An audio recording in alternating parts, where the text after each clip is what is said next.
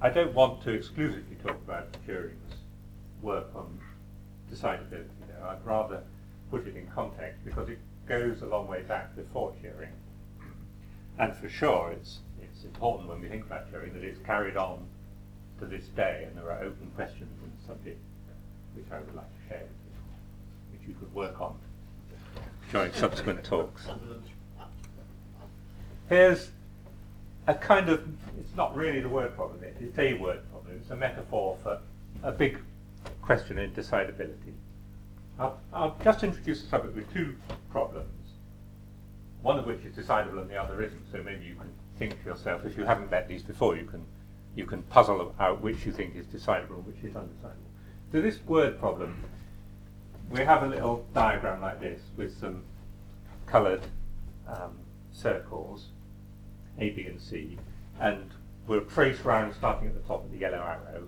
And so, for instance, I hope you can see that if we do A to the power 5, that just means I want to do the A arrow 5 times.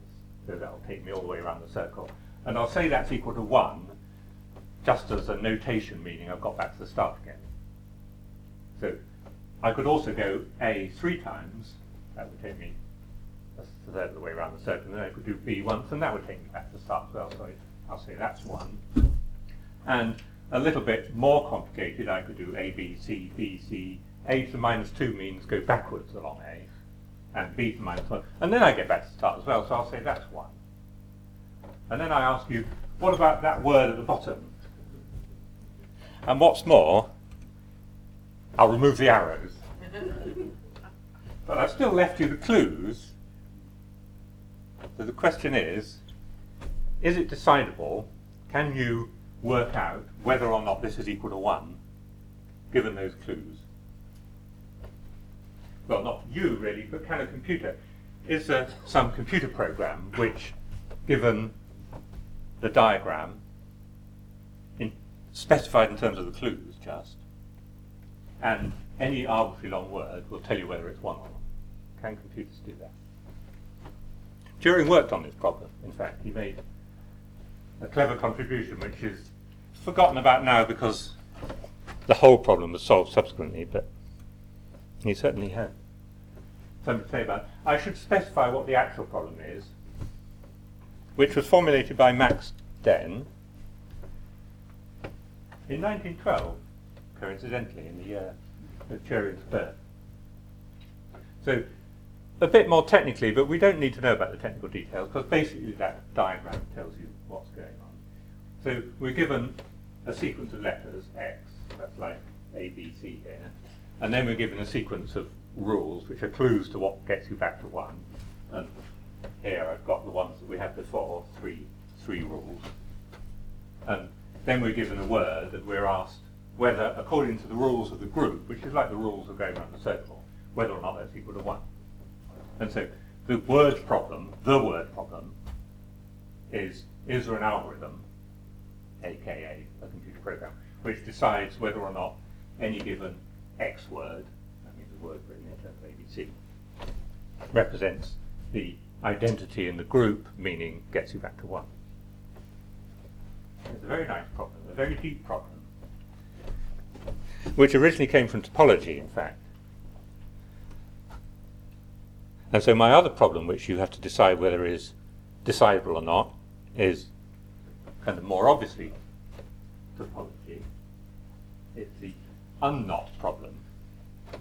We take a circle and we, like on a flat piece of paper, we embed it into 3-dimensional space, and as we do it, we tangle it up. In fact, you can think of, we cut the circle so it's a long piece of string, and then we tangle it around as much as we possibly want, like the lead on your mobile phone charger or something. And then we glue the ends back together again. And the question is, so there it is, that's your mobile phone charger, I bet that's exactly what it looks like right now. The question is there some way which you can pull this around without cutting it, deforming it? It's called an ambient isotopy in technical language, but it just means, can we kind of twist this around in 3-dimensional space and get back to the loop, which is called the unknot, for obvious reasons. So the question is, is this something that a computer can do? Is there an algorithm, a finite series of steps which a computer can take, which will determine whether that's true or not? I'll mention a little bit more about this, just to show how related these kind of problems are to each other. The whole problem, a long time before Turing, well, not so long before Turing was working, but before Turing produced his masterpiece, this problem was worked on, and Kurt Reidemeister, working in Königsberg, which a name you might recognise from a different part of mathematics, but he showed that the problem could be solved by that flat representation of the knot. You don't actually have to go into 3 space and play around with the knot to do it. You can do it using that 2-dimensional representation with the crossings shown as they were in that diagram. And what's more, you can do it by just 3 moves, which I've written R1, R2, and R3. R1 means you untwist a single loop. R2 means you overlap 2 overlapping strands, and R3 means you're allowed to move something that goes under down here to something that goes under the other side of a crossover. Doesn't matter which way the crossing is. You can go either way. So these are moves which you can do, and any equivalence of 2 knot diagrams can be decided by trying these 3 moves. That picture I just gave you, the complicated picture, I got a solution to that from a famous knot theorist called Morwin Thistlethwaite, who also actually was at London South Bank University, but he's in the States now. Maybe this is hard to read, but anyway, he sent me this cute little diagram, which he said. In fact, I've written to him and said, well, I can't see how to solve this. And he said, it's surprising how many people come to my office, some of them quite eminent, who also... So he produced this cute little diagram, and I've gone to the trouble of annotating it with the Reidemeister moves that you need to do it. And so 3 lots of the 3rd Reidemeister move will move, I don't know if you can see it, he's outlined it helpfully in green for me, that moves that green arrow under here. And then a Reidemeister move, but going backwards, which means you take 2 non-overlapping strands and overlap them. So you do that, and then do 4 more R3 moves to get to here. The trouble is that when you overlap 2 strands that weren't overlapping, you've got 2 extra crossings. So actually the complexity goes up on the way to get to this. This had fewer crossings than before, but on the way to get there, you've increased the number of crossings. So now it looks bad again. It means that while we're trying to solve this unknot problem, we've made things look worse. Temporarily, obviously, because you get there in the end. You can see clearly the last step you take is 2 lots of R1, that's the untwist a simple loop. Because you've got this little flatty thing, and you just untwist the 2 ends of it, and there you are, you've got a little unknot. You can see it's a word problem. It's written like that. It's just a question of whether you've got to an identity at the end. It's a very nice problem. But is it easier than the word problem or harder? Or the same, indeed? Oh, I'm going backwards. Now we'll get closer to Turing, because we'll talk about David Hilbert, and the Einstein-Scheidung's problem is a problem posed by David Hilbert. By the time he formally posed the Einstein problem, he'd been thinking about this for a long time, because that was in 1928, and in 1900 he gave a famous address at the 2nd ever International Congress of Mathematicians,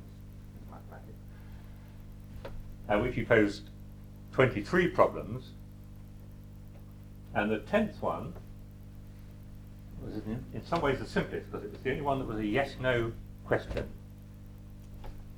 Is it or isn't it possible for an algorithmic process, he didn't say that because algorithms hadn't really been invented then, but it's a finite process by which you can take an equation and say if it's got solution or not. And the restriction is that this equation has to have integer coefficients. And you want intersolutions, and these are called Diophantine equations, if you go back to Diophantus in Greek times. And so the question, these have been studied intensively. You perhaps know about Fermat's last theorem, which says, is it or is it not the case that you can find a solution in positive integers to x to the n plus y to the n equals z to the n? That's the Diophantine equation. So Hilbert, he had the feeling that all these problems should be solvable, and what's more, they should be kind of mechanically solvable, formally, systematically solvable. He thought it was time for mathematicians to stop mucking around with things like Fermat's last theorem and just tidy the whole thing up. Yeah, I'm glad he didn't. Well, that'd be out of the job. But he asked this question, and nowadays it's normal to restrict it for technical reasons. It's a slightly harder problem that we want to find trivial, non-trivial, meaning not all zeros, because they often solve things, non-negative solutions. So we're not interested in negative numbers. Negative numbers are slightly easier because if you've got a negative problem and you can solve it positively, then you can solve it negatively. So here's two examples, one of which is rather complicated, but I'll come back to it later. It's got three variables. Can you find a k and an n and an f? Not all of them 0, but all of them not negative, which makes this complicated thing 0. And you can. Here's a more interesting one for the immediate talk, which is this thing called the Pell equation, which says, can you solve that for x and k and y? And it's interesting because if you fix k, then you get an equation you can solve in x and y if k is not a square number. So if you put k equals to 1, you get a solution, an equation you can't solve. And if you put k equals to 4, you get an equation you can't solve. If you put k equals to 2 or 3 or 5 or 6, then you get an equation that you can solve with non-negative numbers. You can try it. If you've got time to write that down quickly, you can try and see what a solution is for, say, if I make k equals to 5.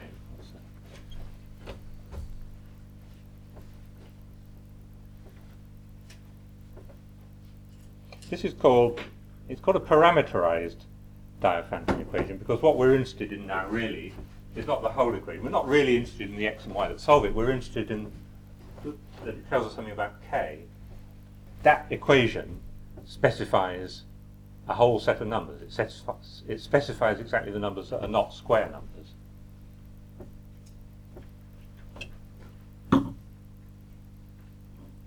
So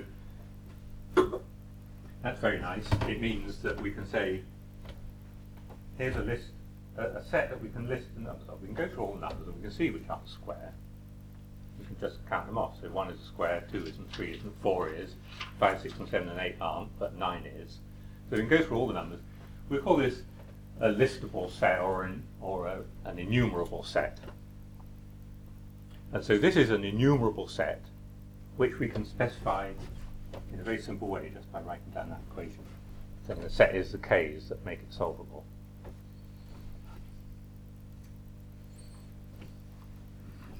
Okay, we'll come back to that. That's another problem. That problem, can you find a way of solving all Diophantine equations? That definitely is undecidable. I'll tell you that right now. But you can solve the little Pell equation. I mean, individually, as human beings, we're very good at solving these things, but there's no systematic, finite process for solving these equations. So, Hilbert still thought there was by 1928. And he thought it so strongly, he thought that any mathematical problems that could be systematically written down could be systematically solved. And this became known as the Hilbert program, and it was born perhaps in 1900. And it died suddenly in 1931, much to Hilbert's dismay.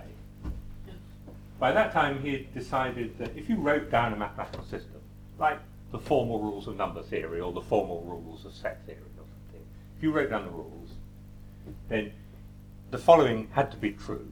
He really felt they had to be true. For mathematics to mean anything, he felt they had to be true. The system should be complete, which means that if I take a statement about the numbers, say, then either that statement's true or the reverse of it is true. I guess you have to accept that one or the other is true unless you're real die-hard constructivist. You believe either P or not P. Well, completeness means that one of those two has got to be provable within your system. You've got to be able to derive it from the axiom.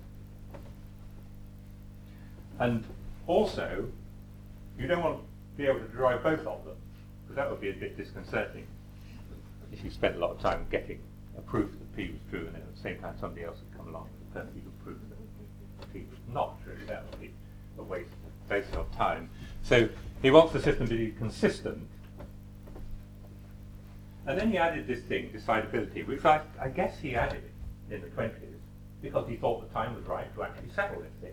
And not only do you want to know that something's provable, but you want to be able to prove that it's provable.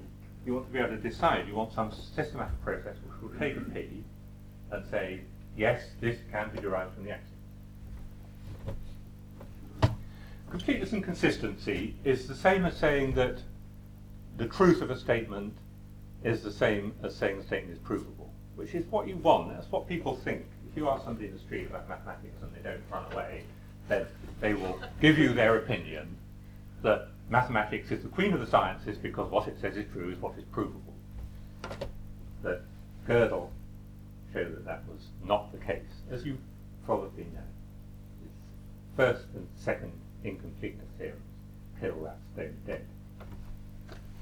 He had a completeness theorem actually as well, slightly before that, which said they are synonymous if you allow for things that are true in any interpretation of the system of rules. But that's another story.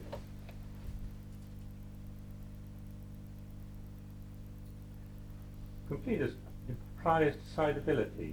Turing said this in his famous 1936 paper, which we're about to get on to now. Hilbert didn't seem to realise this, and his followers didn't seem to realise it. But if it's true that either P or not P is provable, well, we go back to this idea of listing things, like the listing of the set for the Diophantine equation. We can go through all the numbers and say whether they're square or not square. We can also list all the proofs of length 1, and all the proofs of length 2, and all the proofs of length 3, and all the proofs of length 4. And if we do that, and we've got a particular P in mind, then sooner or later, either P or not P will appear at the end of a proof. We might have to wait a million years, but in theory, sooner or later, in a finite amount of time, either a proof will turn up that says P, or a proof will turn up that says not P. And as long as we believe in consistency, which we don't, but he did, then that is a decision process. That's what decidability means. Is there a finite, systematic way, no matter how inefficient, of going through things and getting an answer? I think it's interesting that Turing spotted this. It's because he was thinking very much in terms of machines. Sue has very helpfully shown this Turing machine. And Turing had a very kind of mechanical approach to mathematics. He was, in some sense, the first computer scientist because of that. He didn't see it as kind of abstract theory. He wanted to see a concrete thing. And so he was thinking about things like, let's think about step-by-step listing all these things. I'll reverse back again to even before 1900. This is a famous proof that Turing used in his 1936 paper, which was well known and well accepted, and particularly accepted by Hilbert, in fact, which is that you can't do this listing process counting through all the infinite zero one sequences. You can count systematically all the proofs in a formal mathematical system. You can count systematically all the non-square numbers, but you can't systematically count through all infinite zero one sequences. because of this diagonalization trick, which has to be the shortest, simplest, and at the same time profoundest thing in mathematics, I think. Because it's very deep and was controversial in the 1890s when it was first produced. So we suppose that we list all the 0, 1 sequences. There they are, S1, S2, S3, S4, S5, and so on.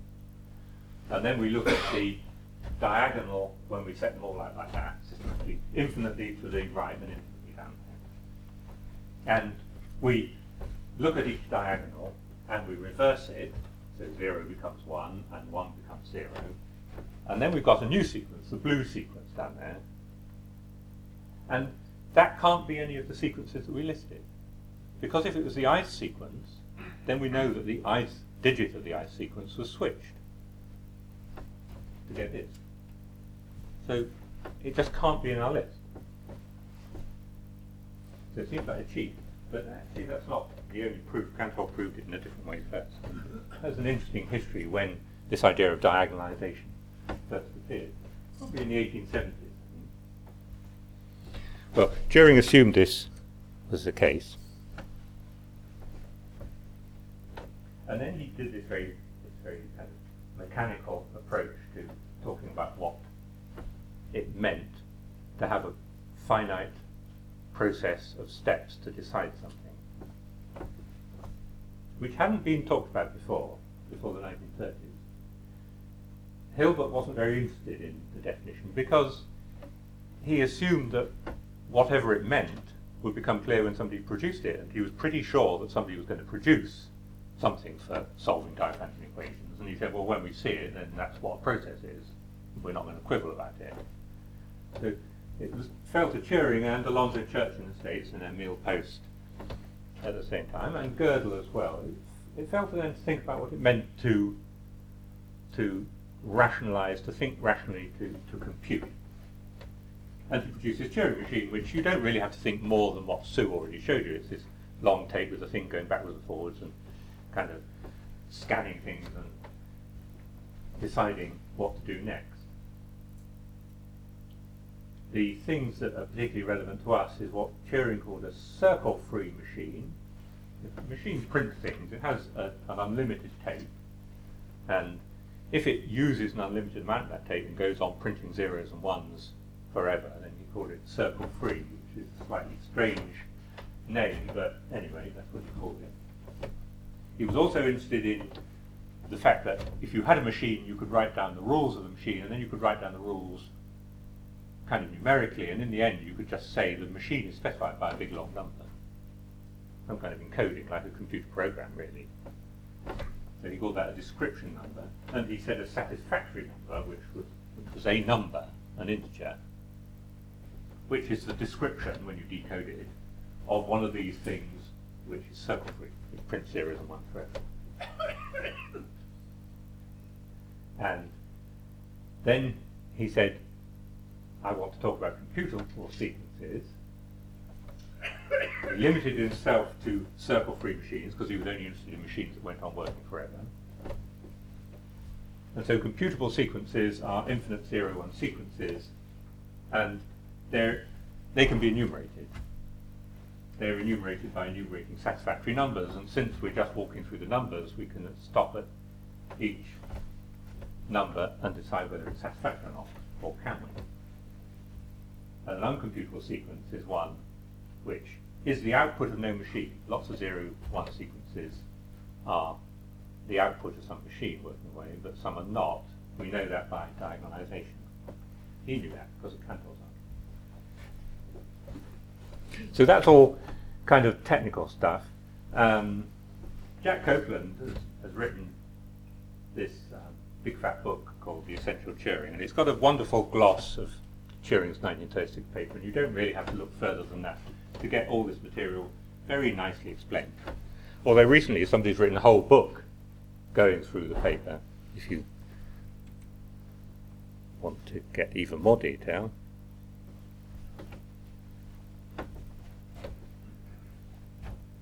So that's one essential ingredient of the 36 paper. And the other essential ingredient is the idea that it was a universal Turing machine.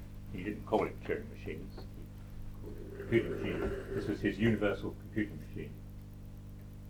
By the way, I put this picture here to remind me, it's a kind of essential breakthrough of Turing that he realizes that machines don't really have to separate their data from their instructions.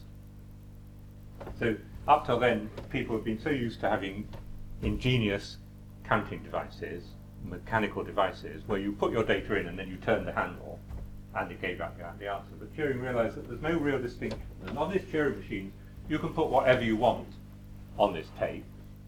And so in particular, you can have a machine where on the tape you can put a string of zeros and ones which encodes a description number, which is the machine.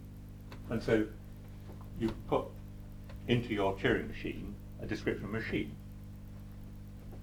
And he cooked up this amazing machine which had a set of hardwired rules, these rules that the yellow reading head uses, a set of hardwired rules which, given any description number, would imitate the machine that was being described by that number. So we don't have to think about this very hard because it just means a computer. This is a laptop. And you put a word processing program on it or a web browsing program on it, and your laptop has hardwired rules that tells you how to turn itself temporarily into a web browser or temporarily into a word processor or temporarily into a spreadsheet. So nowadays this is kind of, well, maybe not me, but the younger generation don't think anything about it. They say, yeah, of course. But it's a big thing then, and it's essential in this book. This question of satisfactoriness, can we actually look at a number and decide if it's satisfactory or not? All the machines are described by single numbers.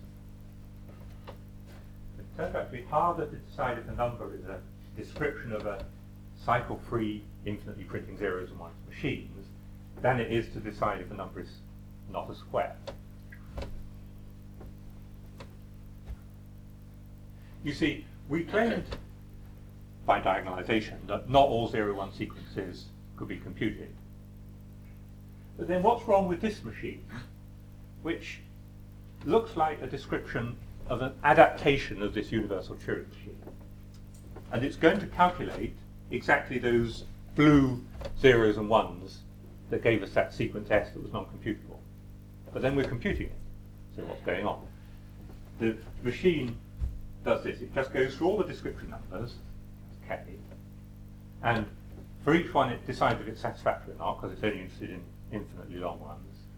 And if it is satisfactory, then it will simulate the machine that's described by that number until it gets to the case bit, and then it will reverse that bit, because that's the blue bit, and it will output it.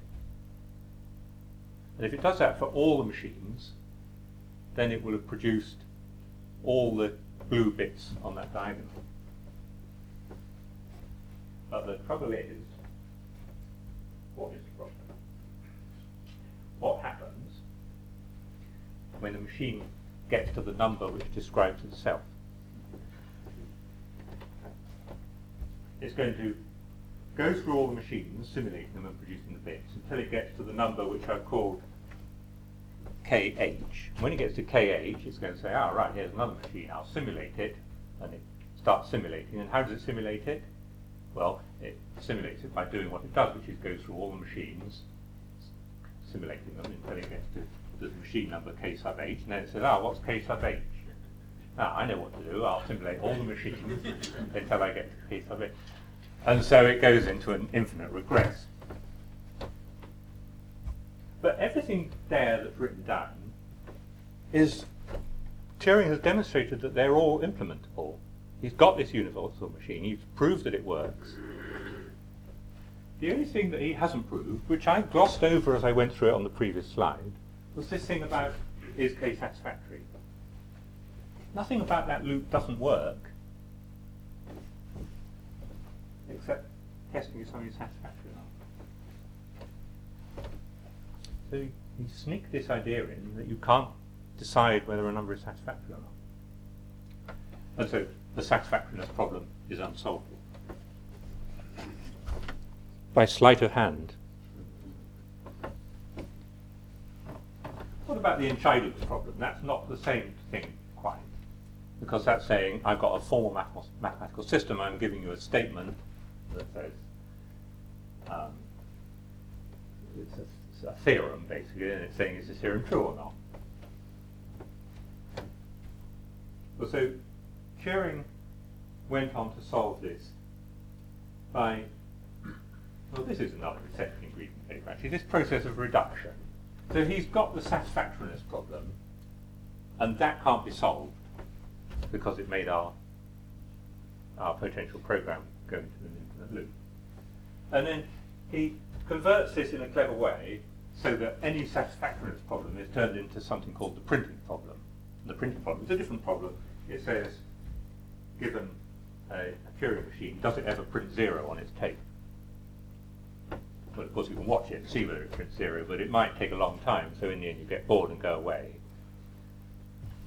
When you come back, it still hasn't printed 0, but you don't know that it won't sooner or later. So that's a difficult problem to decide. And he shows that if you could solve this problem, then you could solve the satisfactoriness problem, because I'll take my satisfactoriness question and I'll convert it into a different Turing machine, which prints 0 exactly if the first machine was circle-free. And so that means the printing problem can't be solved. This is a fundamental idea in computer science, this idea of reduction of a problem that you already know you can't solve by transforming it into one that you want to know you can't solve. And if you could solve it, then you could solve the original one, so you can't, so that solves that too. It's not a joke. It sounds a bit glib, doesn't it? But it's bread and butter for a lot of people.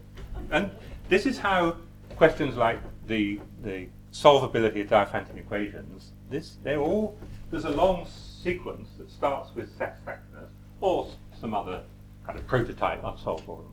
There's a long sequence of arrows and converters, sometimes very complicated and ingenious, which eventually takes you to the problem that you want to show them. Well, that doesn't solve the Entscheidungs problem either, because we're still just talking about decidability of problems and not theorems. But then he did another clever thing. He said, I've got a machine, M, and I want to know if it's satisfactory or not. That is, does it print forever? And I've got a different converter which will turn it into a theorem.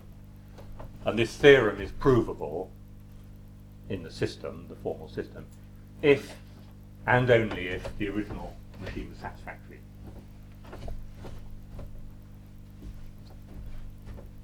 So he does this by going via the printing problem, in fact. So in the end he has the theorem is provable if and only if the machine prints 0. And we know that we can't decide whether a machine prints 0 or not.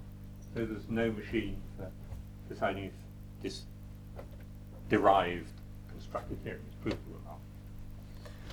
And that killed the Entscheidungs problem, which was killed simultaneously by Alonzo Church using something called the lambda calculus. Gödel famously didn't really buy into the lambda calculus proof. He thought it was, he laughed like you. But he was convinced by Alan Turing's machines because they were so concrete, and because he really felt philosophically that they were capturing in some way the essence of what it does to think rationally. Let me just finish by answering the two questions I asked at the beginning and revisiting the Diophantine equation thing. I'm not going to go into too much detail, but the word problem, that's the thing that I started with, a pentagon with the arrow going around it. Can you decide, given, well, here's a simpler example, 2 letters, a single rule that tells you that's what gets you back to 1. Can you decide whether or not a big long word gets you back to 1 or not? And it's undecidable. And that was proved by Novikov in *54. As I say, Turing proved a version of it a good deal before that, called the word problem for some kind of semi-groups. You see, I can't even remember because it's not very important, because the whole problem was solved by Novikov. Anyway, to mention an unsolved problem, but actually for this one, if you've got one single rule, one clue, then you can solve it. So that's quite amazing. That's a result of something called Magnus's freedom theorem. Gives you that. It's a nice name for a theorem, isn't it? So the freedom theorem tells you that so-called one-relator groups, you can solve the word problem. And you kind of think, well, you've only got one rule, so how much can you do with that? But actually, a different problem, if I give you two specifications with one relator and ask if they're actually the same system, like is that the same original pentagon diagram that I derived these from, that's unsolved actually, we don't know yet. It's an open question, a big open question, to decide whether you can test two groups. These two are the same, actually. These two groups, in the case where I take n equals to 1 and n equals to minus 1, those two groups are the same. But how do you know that? Well, being a human being, you work it out cleverly, but that's the question, you see. Computers are not human beings, we think. The knot problem, can we settle whether a knot is untwistable to the unknot? Yes, this was decided by Wolfgang Haken in 1961. One half, by the way, of the famous Appel and Haken four-colour theorem duo. He was the brought-in topologist to help solve the four-colour theorem, which he did in 1976. Robin Wilson has a famous book if you want to read about that. Anyway, he was a top-shot topologist, and he produced this algorithm for systematically deciding whether your tangled up mobile phone cable can be untwisted without cutting it with scissors, which is not recommended. The algorithm, coincidentally, is hundreds of pages long and has never been implemented. So it's a kind of separate question whether having a decision process you can really do anything with it. Some parts of it have been coded up by knot theorists. But to this day, ever since 1961, you still can't go to Google and search for a program which will decide whether a knot is the unknot or not. But you can find Haken's original 100-something page paper. I'd like to mention an open problem here as well, just because it's kind of cute.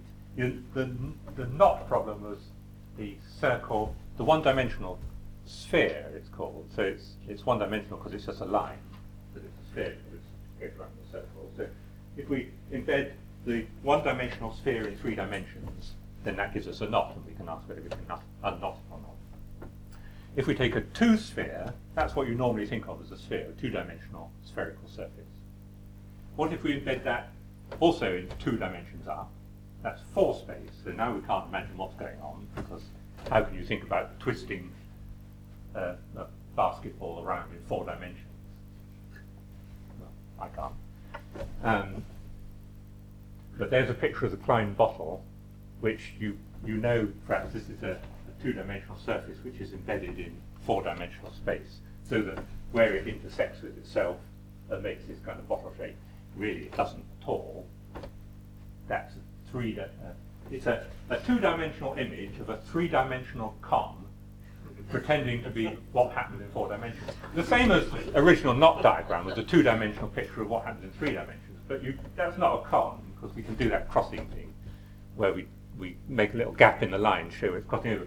We can't do that here. This is in 4 dimensions, believe it or not. It's undecided whether or not you can test unknottedness in 4 dimensions.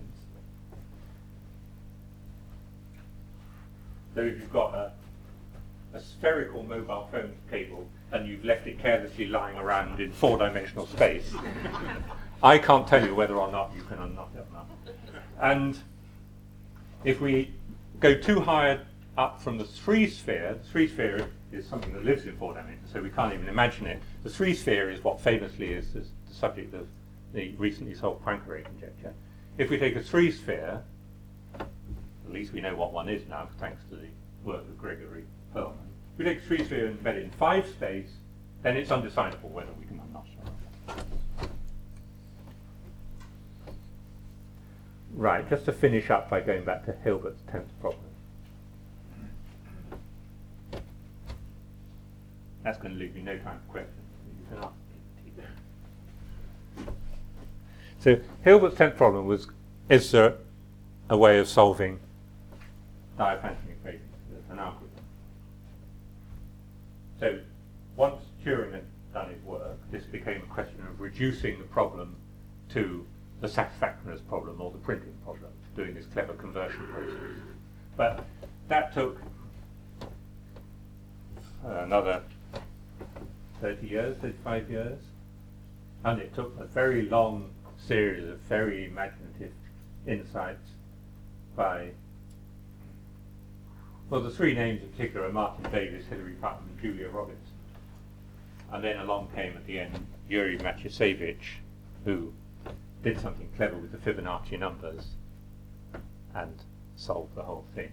I think I put that on the next slide. The Fibonacci numbers, you know, this sequence 0, 1, 1, 2, where each number is the sum of the two previous ones. By the way, here's a cute Diophantine equation which enumerates the Fibonacci numbers.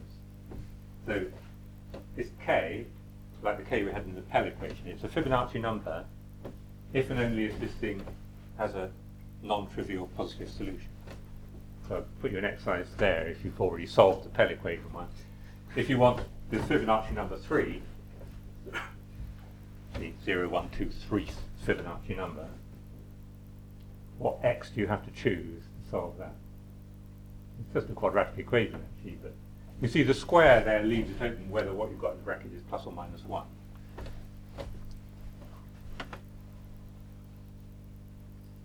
You can ask me for it later. Here's the theorem, Davis, Putnam, Robinson, and Matiasevich. It's called the DPRM theorem. And it says that, well, it was originally a conjecture of Martin Davis, who actually is speaking at Manchester this week. His conjecture was that the sets that you can specify with these clever equations is the same as the sets that you can list by going through all the numbers one by one and checking. And that's true. And since you can't go through all the numbers one by one and check for everything, because we can't do that for proofs, we can list all the proofs, but we can't always find all the proofs that way. That settles the conjecture.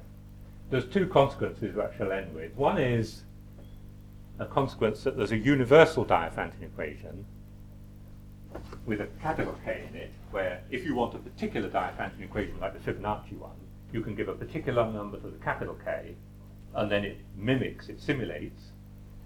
This is an idea that wouldn't have been thought of without Turing, I think. This idea of universality, it's a big deal. It's amazing, this consequence. And it meant that for many years, number theorists refused to believe Davis's conjecture, because they said, how can it be that I can ask about the solution of a Diophantine equation with 1 million variables, some of them raised to the power of 1 million, and yet you tell me it got it down to 9 now. You can find a Diophantine equation with 9 variables which will simulate a Diophantine equation that's got 1 million variables and things raised to the power of 1 million. People didn't believe it. And another thing is that because Diophantine equations enumerate things, if Davis's conjecture is true, you can produce a Diophantine equation which will enumerate anything. So it will enumerate, for instance, counterexamples to famous open problems like Fermat's last theorem. Well, we know that there's none, but anyway. So number theorists thought that can't be true either. We haven't been wasting our time working on these problems just for you to tell us that there's a polynomial that does it, but it's true. And here's a nice polynomial which exactly, it does the same as that Fibonacci one, but it enumerates the prime numbers. This equation here was the first Diophantine equation I put up, the first example I put up. And you might remember that solutions were very complicated. As soon as you ask for k equals 1, which gives you 3, so you want to produce the prime number 3, the solution is already 3 or 4 digits long just for those two variables. So I think nobody to this day has actually produced a single prime number out of this thing. I asked my friend Tony Forbes, he runs this magazine called the M500 for the Open University, which is very nice and full of little unsolved problems. He said he ran this as a competition in M500, and nobody came up with a solution.